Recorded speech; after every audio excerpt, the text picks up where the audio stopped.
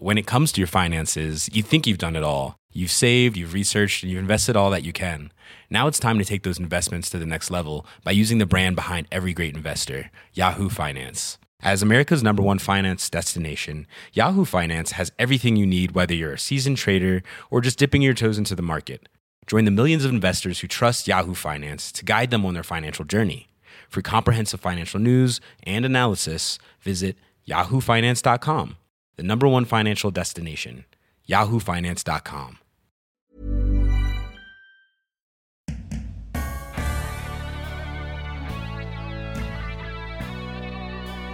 I found myself crying in the bottom of the shower a few times and making announcements to my children who might have been traveling in the car with me that I was going to quit the company because I couldn't go on. One of those times, my daughter Amy, who's 15 now, turned around, she grabbed my arm while I was driving and she said, "You cannot quit this company. I want to work in it, Mum." Hello and welcome to Don't Stop Us Now. I'm Claire Hatton. And I'm Greta Thomas, and we're on a mission to help you achieve your goals. We're all about sharing the secrets of the world's most innovative and pioneering successful women. Hear their uplifting stories and practical advice right here. Yes, right here. And if you're enjoying this podcast, then why not sign up for our newsletter at hello@don'tstopusnow.co and keep listening for this week's latest episode. Hello and welcome.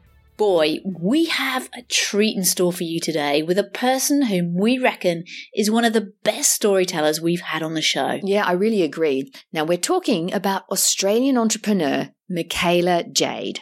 Michaela, otherwise known as Mick, founded InDigital, a company developing innovative new ways to digitize and translate knowledge and culture from remote and ancient communities. Mick, a proud Indigenous woman, is a UN Permanent Forum Indigenous Issues delegate, and she's a member of the World Economic Forum's Global Future Council on Augmented and Virtual Reality. Wow. As well as being recognised as a top 100 innovator in Australia. Not only that, Mick has a background in environmental biology and recently completed a Master's of Applied Cybernetics. Google it if you're curious. Yeah, I had to. In this episode, you'll learn how Mick reacted when, as a young adult, she learned she had Indigenous ancestors. How she came up with the idea of using augmented reality to share cultural stories in national parks where she worked. How it was hard to get people to really help her progress her augmented reality ideas. What happened when Mick reached rock bottom.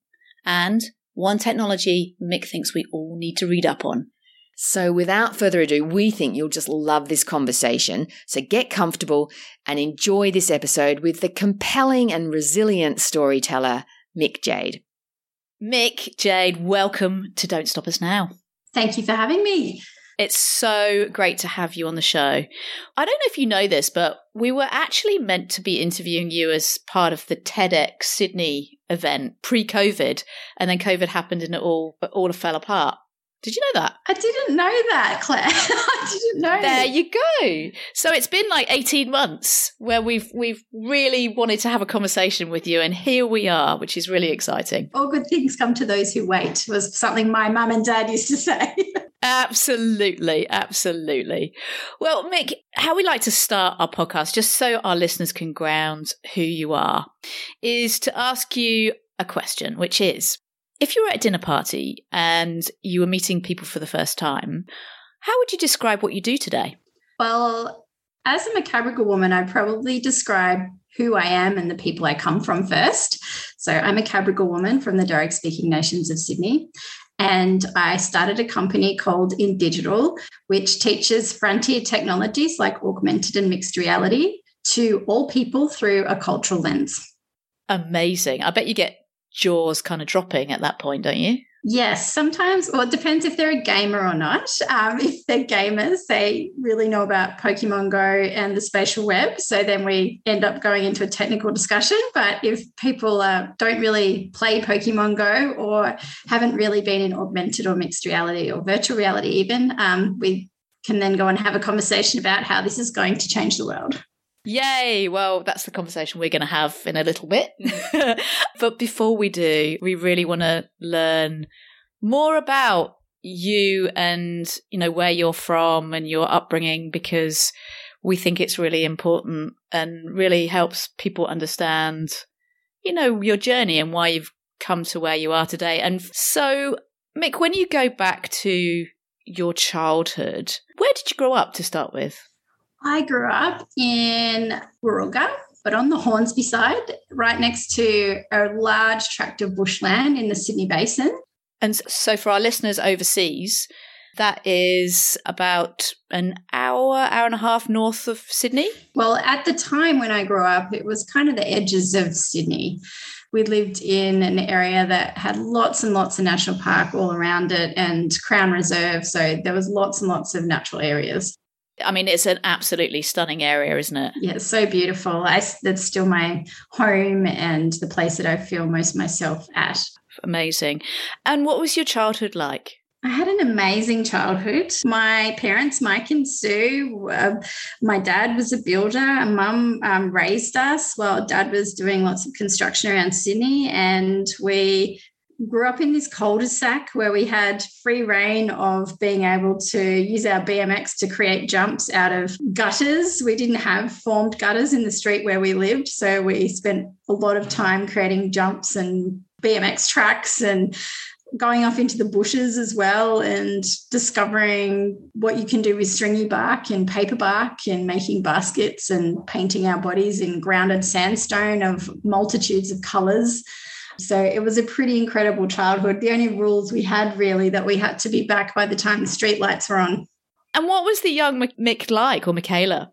I was very shy, which people don't really believe me now because I do a lot of speaking and socializing, but I was a very shy kid and I was very obsessed with nature. So just always wanting to know how nature worked and really curious about the animals that were in nature. And as I grew up into a teenager, I took on environmental championing for the animals. When it came to development, I used to turn up to council meetings when I was 16 years old to try and protect the green and golden bellfrog from developments that were happening in our local community. And just really concerned about the impact that people were having on the environment as I could witness it as, a young child and into my teens.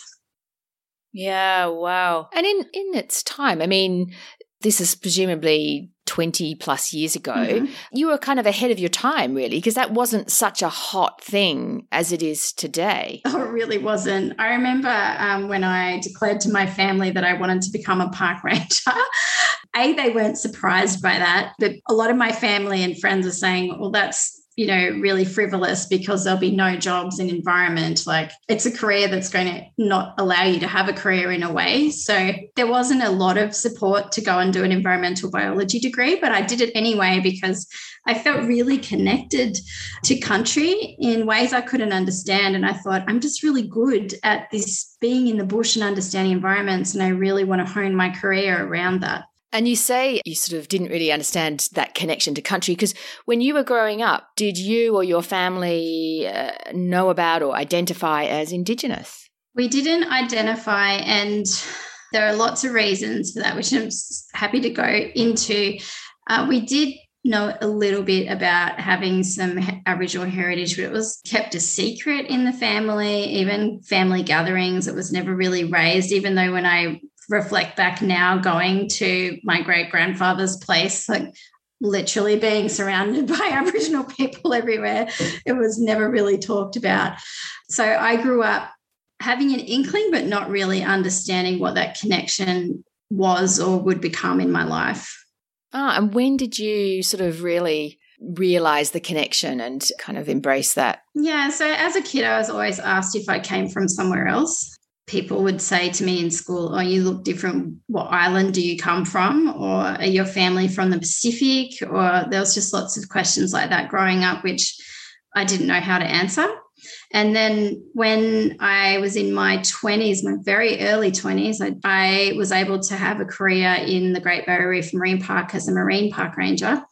And as part of my first duties, I was asked by the district manager to hold this process, which was incredibly challenging. It was working with the Ngaro community and 5 other traditional communities along the Great Barrier Reef coast to discuss a moratorium on the take of dugong and turtle out of the marine park.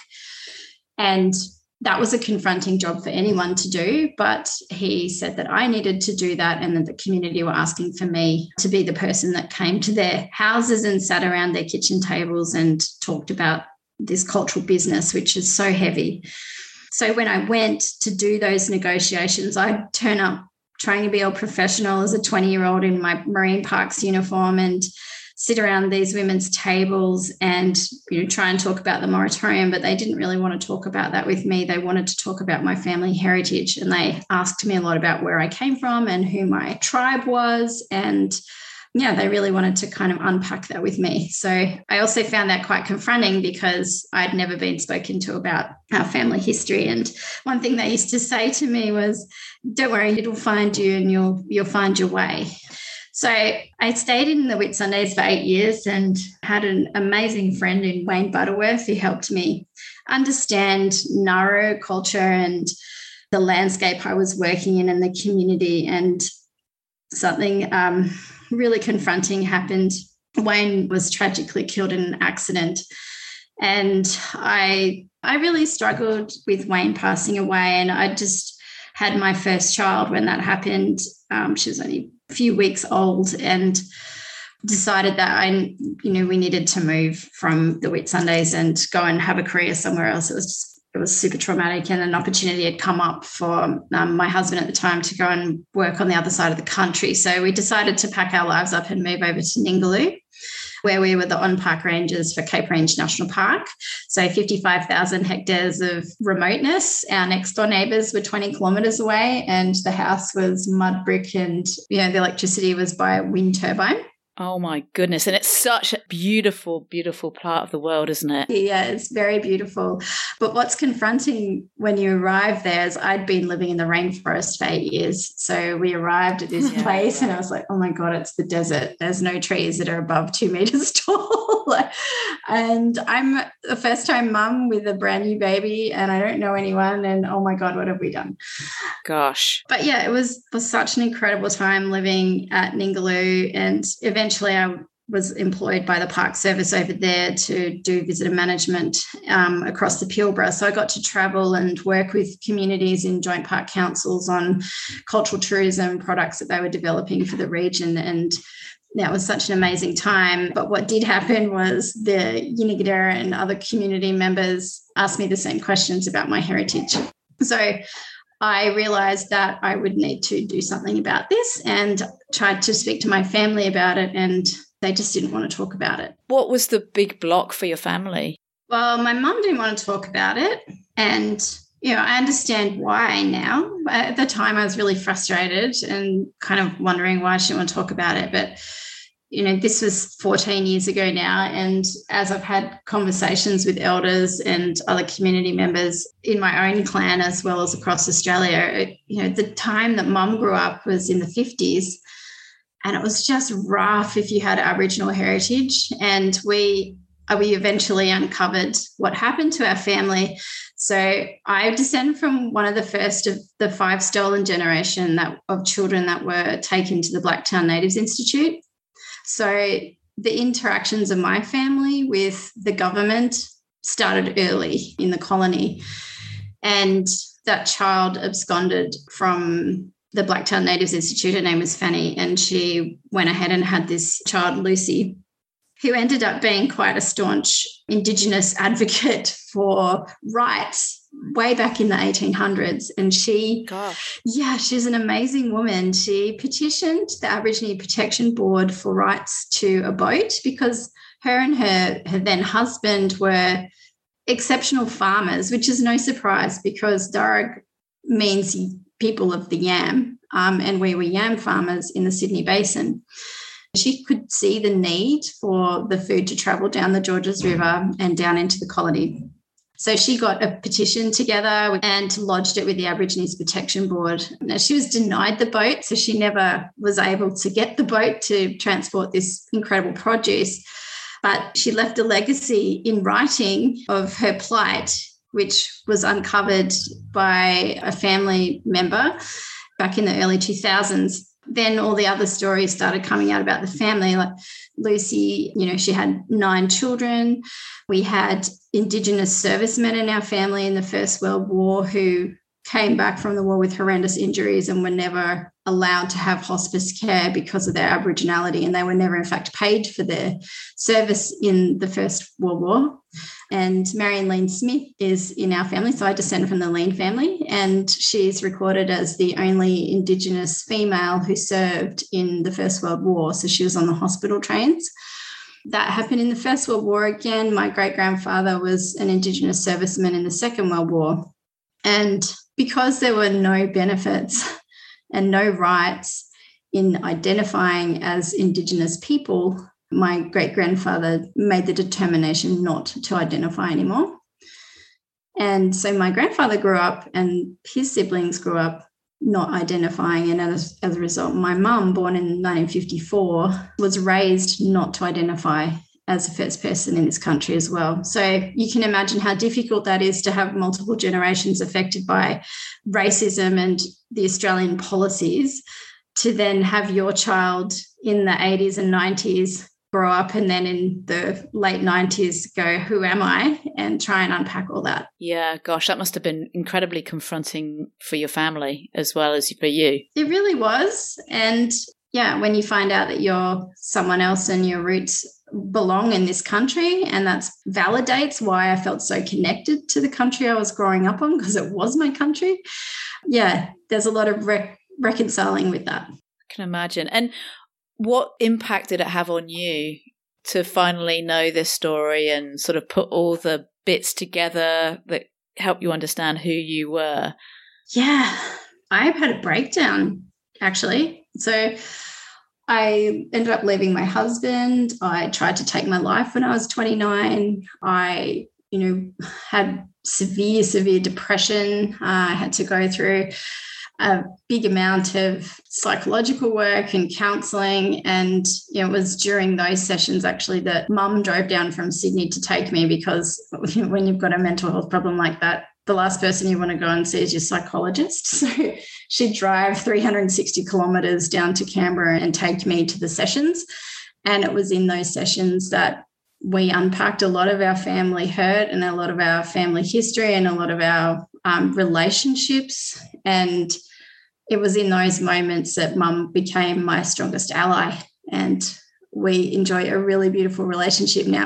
What an incredible gift in the end. It really was. And when I was coming out the other side of this, and in those sessions and the reflection that you do going through that kind of journey, I made a promise to myself and to my community that I would not be angry about what happened to my family, and I would not be angry about the trauma, and I would rechannel that into something positive and something that I could pass on to my girls, where they would be proud of who they are, they would know who they are and where they come from, and that they would have connections to our extended Darug family across Sydney. So for the last 13 to 14 years, I've really worked on that, and that's really how Indigital came about. Which is such a great segue and such a great story. Tell us about how you came up with the idea for Indigital. Indigital started life, as most startups, as a side hustle. So I went to an event in Canberra University in 2012 and saw augmented reality for the first time. The tech was a bit basic back then, but I thought it was the coolest thing I'd ever seen. So I was able to put an iPad over a photo of a doctor, and a video of a doctor hovered 1 centimetre above the paper. And I thought, this is pure magic. And I wanted to know everything I could know about this technology. And I went home and had a shower, and this concept sort of came into my mind in the shower about what if we could deploy this technology in our cultural places, where you could put your phone over a cultural place and our elders could appear in holographic format and tell you the right story at the right time for the right reasons, and also build a business model around this that would help our mobs still be able to earn an income on country while also freeing them up from having to, in inverted commas, entertain tourists. So that was the bold idea that came to my mind. And it was really driven by me having to be one of those park employees that creates those horrendous signs that we put on country all over the place in national parks, where a lot of the story anchors around simply the age of the site and not necessarily the storying from the community, and not necessarily teaching you about what you're supposed to know by being there. Yeah, I love the phrase that you used about, telling the right story in the right way at the right time. So there you are. You've had this idea in the shower. Now, I'm sure that the whole Park Rangers organisation, there are probably some quite conservative elements to it for good reasons and to make sure to protect the land. How did you go sort of trying to get some traction with this idea? Terribly. I went terribly in achieving that vision.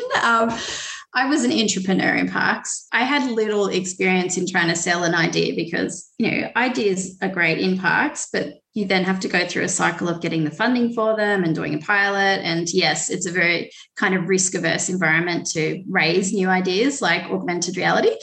So I ended up not doing it in my parks role. I ended up building it on the side and working with 5 senior traditional artists in Kakadu who really embraced the concept and wanted to try it out for themselves and through their own cultural expressions. So we partnered up on a project which was the first version of in digital storytelling. And we worked out, how do you tell a compelling cultural story using this new technology in a landscape that has no internet, and be able to hold true to those stories in language while having other people understand the cultural expression that they're experiencing through their own mobile devices.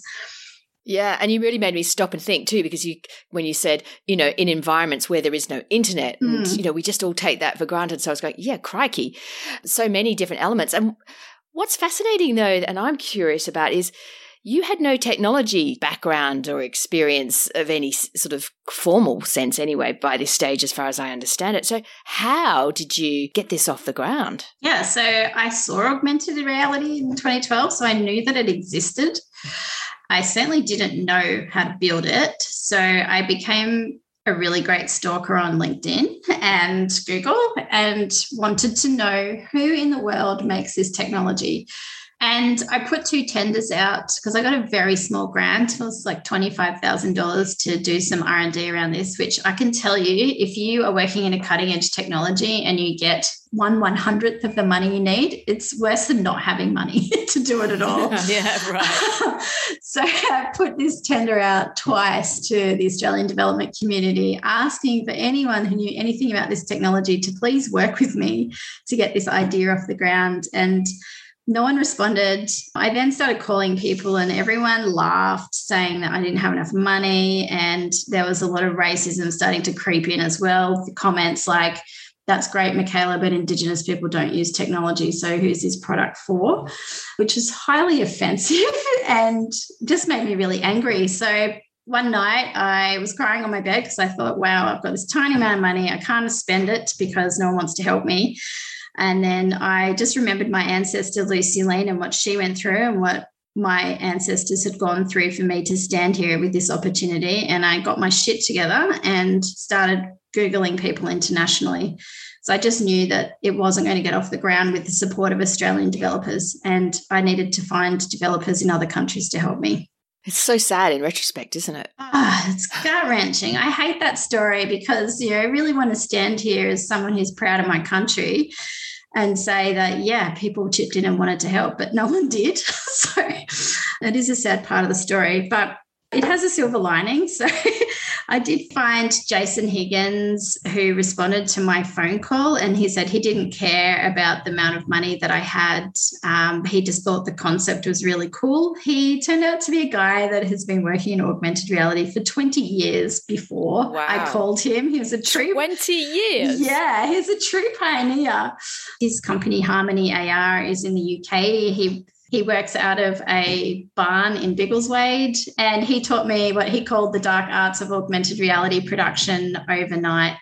So I would do my ranger job in the day, jump on Skype at night time about 11 o'clock, and we'd go through till 1 or 2 in the morning of him teaching me over Skype how to do things like how to prepare an object for image recognition, how to work with the technology to code image recognition, what parts of the story should we consider expressing in augmented reality and what parts are not great for using this medium. So I learned a hell of a lot from him over 2 years. God, that's so generous and amazing. It's probably a good time to say for listeners, how would you very briefly define augmented reality in case people are not quite sure? Okay, well, most people, if they've used a Snapchat filter or they've played Pokemon Go or any of those kind of games, they've used augmented reality. And really what it is creating digital layers that are overlaid on the real world. There's a few kinds of realities. So there's virtual reality. That's the one where you put the headset on and you can't see the real world. So you then become immersed in a fully digital world. And then there's augmented reality, which most people can experience through their phones or iPads, where you hold your phone up to an object or a place or a sign, and the digital layer appears and helps you understand the context of that place where you might be standing or the object that you're looking at. And then there's mixed reality, which is that kind of content, but it is spatially aware and you can interact with it using hand gestures and voice commands. Awesome. That's a great summary.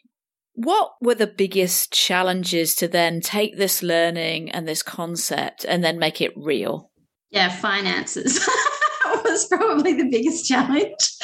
So as an Indigenous woman working in frontier technologies in a remote locality, which is often called a frontier itself, I was not high on the list of people that you would invest in from the investment community. I ended up having to take out an enormous business loan, which I ended up paying off over the next 3 years with my park ranger salary. Yeah, it was very difficult financially. And I created my first minimum viable product in order to show people what we were talking about, because speaking about augmented reality is kind of like trying to explain colors to people that can't see. Yeah, it's very difficult.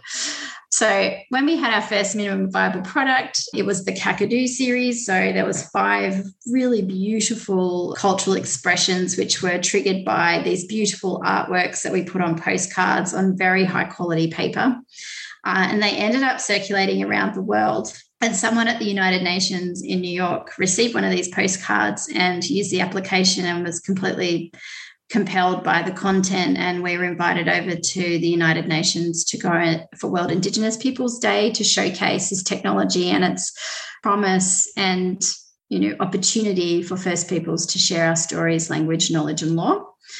And it became very popular. I had lots of people calling me from around the world asking me to make their content for them, and almost had another breakdown because it was so costly to make those 5 experiences. It was $10,000 just to code 90 seconds of content for this application. Gosh. Yeah. It was kind of like Pandora's box. I'd opened it and then was completely unable to fund the development of any further content. And certainly the communities I was working with couldn't afford to pay for that kind of content, because let's face it, we've got an 80,000-year-old way of sharing stories that works quite well without having to pay that kind of money to create content. So that was really difficult. How did you get yourself through it? I have an amazingly supportive partner who basically supported our family on a single income practically, because all my park ranger salary was going to repay this business loan debt. So, I'm really grateful to Pete for him financially supporting us and also doing a lot of the lion's share of raising kids and doing all the things while I was trying to break through with this technology and make it work for everybody. I was lucky to have, my community and just incredible people around me to keep me motivated. You must have, though, gone through stages where you just thought, oh, my God, I should just give this up. How did you mentally get through it? I didn't 3 times. So, we've spoken about having a mental health challenge. Yeah. In the moments where I couldn't see how I was going to pay the bank loan, there's weeks where that was really difficult. There was moments where people wanted to work with me, but I knew I didn't have the capacity to deliver on what they wanted by myself. I found myself crying in the bottom of the shower a few times and making announcements to my children who might have been traveling in the car with me that I was going to quit the company because I couldn't go on. One of those times, my daughter Amy, who's 15 now, turned around, she grabbed my arm while I was driving and she said, "You cannot quit this company. I want to work in it, Mum." Oh, that's awesome. The time I was very, very serious about quitting was back in 2018 when I was invited to speak at a symposium at the Powerhouse Museum by a friend who's a lovely dear uncle. And I said, "Yes, uncle, I'll come and do it." And I just didn't want to do it that day. I woke up and realised what I'd committed to, which was 6 hours of road travel and bringing kids along to an adult science symposium. But I did go, and I'm so glad that I did, because not only was the science symposium really awesome, I got to meet Tianji from Microsoft, who was the head of philanthropies. And she came up to me after I spoke and we had a conversation about, my vision and what I wanted to do. And she asked if there was any way that Microsoft could help. So I grabbed that opportunity with both hands and said, yes, I want to see that HoloLens that I know exists because I'd never put it on my head. And she took me to the Microsoft office and I got to meet with the Asia Pacific lead for HoloLens, and I showed him the app that we'd done through the artworks, and he told me if I could get that content in the HoloLens in the next 3 weeks, they'd put me on stage at their big Microsoft convention in Sydney. Oh, my goodness. Yeah. I think they have to be some of the best dream words ever. How can Microsoft help you? Yeah. It's like, be still my beating heart. Where do I begin? Yes. It was one of those really amazing points in my life where I thought I could give this up because being a park ranger is really comfortable and easy and secure, or I could take this risk and get to know Tianji and the company and maybe change the world. So I took that opportunity, and we've been fantastic partners with Microsoft Australia for the last 4 years now. They've been instrumental in helping me reshape the design of how we create content. So I, was talking about all these challenges that I was facing with them, like it costs us $10,000 to do 90 seconds and communities can't pay for that. And there are lots of technical challenges with shoehorning all these amazing stories and knowledge and language into an app, which I felt was a very insecure way to store cultural knowledge. So they worked with me and, showed me all these new technologies like artificial intelligence and like machine learning in particular, and how machine learning could help us do this workflow in ways that were really low cost. And eventually, I was able to, they brought Telstra Purple into the mix as well, and we were able to work with these 3 organisations to look at how do we solve this problem of not just telling stories in augmented mixed reality, but also creating the next generation of content creators in this medium. So we created a platform which uses machine learning and these really incredible workflows to do a lot of the heavy lifting of that production. So now we can teach kids as young as 5 how to create augmented reality experiences in a matter of seconds using this technology. Talk about ramping it up and scaling it. That's incredible. Yeah. I feel really privileged and grateful for the opportunities that I've had through this, one conversation that changed my life. Amazing. Well, I think it's a great tribute to your courage as well, isn't it? It really is. How would you summarize what InDigital's working on and what its kind of main offerings are now? Yeah, so we have 3 things that we do. Firstly, we work with teachers, educators, and elders in communities to teach them the workflow that we've created through this new technology to learn about cultural knowledge, language, and law from community, and have the digital skills to produce content locally. So that's our schools program in Digital Schools. We also this year developed the program for adults because a few corporate partners came to us and said, we really love what you're doing with the schools. Can you do it with our staff? And then the third thing we invest heavily in is more research and development. So now, instead of this just augmented reality just being done through headsets and phones, there's a movement to Web 3.0 where in a couple of years, everything will have a digital layer accessible to you through whatever device you choose to see those digital layers through. So that's a new internet that takes you from these two-dimensional screens into the three-dimensional viewing world. It's sort of like Google Glass kind of will come back in some fashion, even if it's not Google, right? I imagine. On steroids. Yeah. And there's a lot, the role that we play there is working with communities to develop cultural protocols in these spaces, because as much as I see the opportunity in these technologies, I also see the risks. And I think a really important conversation we should all be having, not just First Peoples right now, is do we get to decide where we don't have Internet of Things devices connecting us into the spatial web? Are there going to be places around the world that are quiet from technology? I hope so. So do I. But I'm not seeing the trajectory of that at the moment. So I think we need to be bolder in asking these questions. Yeah. Before we wrap up, you have had some amazing recognition overseas. You mentioned that invite by the UN, but there's one role in particular I'm intrigued about.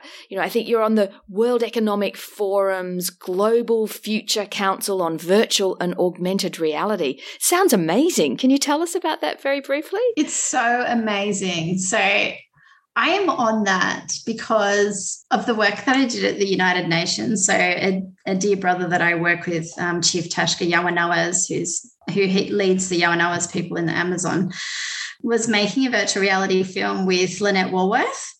And he said, oh, you should meet Lynette. She does this kind of technology work that you do as well. And we do work in different technologies, but we're both really interested in storytelling and new mediums. And so I ended up being able to meet Lynette, and I just love Lynette. She's one of Australia's most incredible thinkers and storytellers.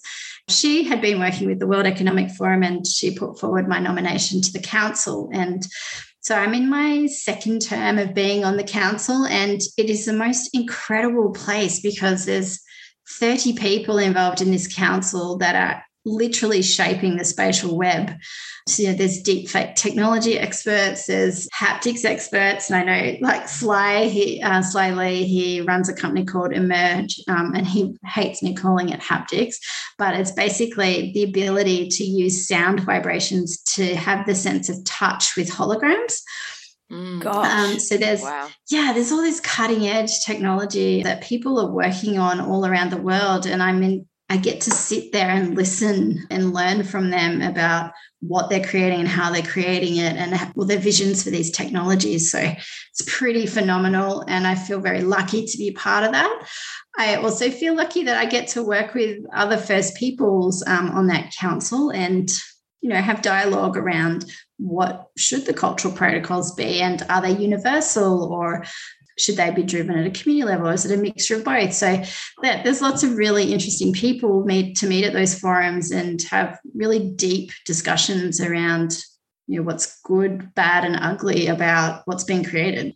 Yeah, and I can just imagine how stimulating that must be. And, if there was one hot technology that, you think our listeners should be getting their head around in terms of its likely impact in our day-to-day lives going forward, what would you be saying, we should just at least know a bit more about and read up on? Definitely read up about Web 3.0, also called the spatial web, also called the metaverse. I think people haven't really landed on what this thing is, but we know it involves taking content off two-dimensional screens and into three-dimensional experiences, and the economies that will underpin these three-dimensional experiences as well. So looking into machine learning and blockchain as well. Mick, is there anywhere that you would go to read about that? Yeah, there's a really great book by Gabrielle Renee about the spatial web called The Spatial Web. So handy. Yeah, that's a really great resource. Well, Mick, it's been so fascinating.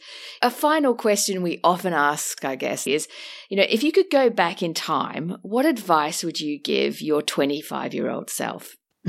Rock bottom is a great foundation to build from. I think, having gone through the harrowing experience of trying to take my own life, I know that nothing's going to be worse than that. So in some ways, it's supercharged me as a risk taker. So I always have that point to reflect back to and say, it's not that bad. There's not that much at stake with the decisions I'm making, because that's the ultimate risk, isn't it? Yeah, absolutely. That's profound advice for sure. Now, if listeners are intrigued, and I'm sure they are because I know I am, and they want to learn more about InDigital, where should they go? You can go to indigitalschools.com to find us, or indigital.net.au to find us, or I'm pretty much on all the channels. So if you want to look for me, you can definitely find me on Twitter, but I hang out in other spaces as well. Brilliant. Well, we'll share those also on our show notes page, as well as those reading recommendations. I'm going to look forward to diving into the spatial web myself, I think.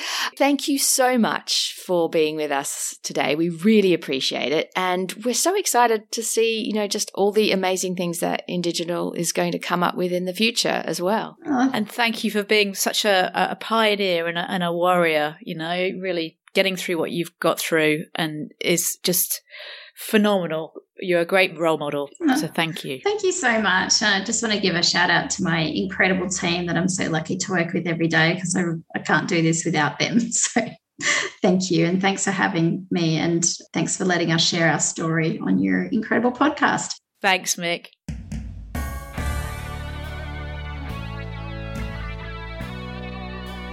Mick's stories are quite incredible, aren't they? They sure are. And what a profound lesson for all of us. The moment when Mick felt most strongly about throwing in the towel and giving up her work on InDigital, and she nearly didn't show up to an event, was also arguably the moment when, with Microsoft being in the room and unexpectedly offering help, that completely changed the trajectory of her business and its growth. Yeah, I know. It really is something to remember, isn't it? And the number of stories you hear of entrepreneurs wanting to give in, but being persuaded to hang on in there, and then just around the corner a major breakthrough occurs. Yeah, you really have to hand it to Mick, just how strong and resilient she's become over the years, and it's served her very well, particularly in that kind of context, hasn't it? It certainly has. And as she said, being both a female founder and an Indigenous founder certainly made raising capital very difficult, amongst other things. Yeah, so hard. But, it's really great that she's supported by the CEO community, where we're both activators. Yeah, absolutely. Well, that's this first episode for October done and dusted. We'll be back next week with another mini episode. In the meantime, stay safe, keep smiling, and keep on taking one step forward at a time, just one foot in front of the next. It's so much easier. Ciao for now.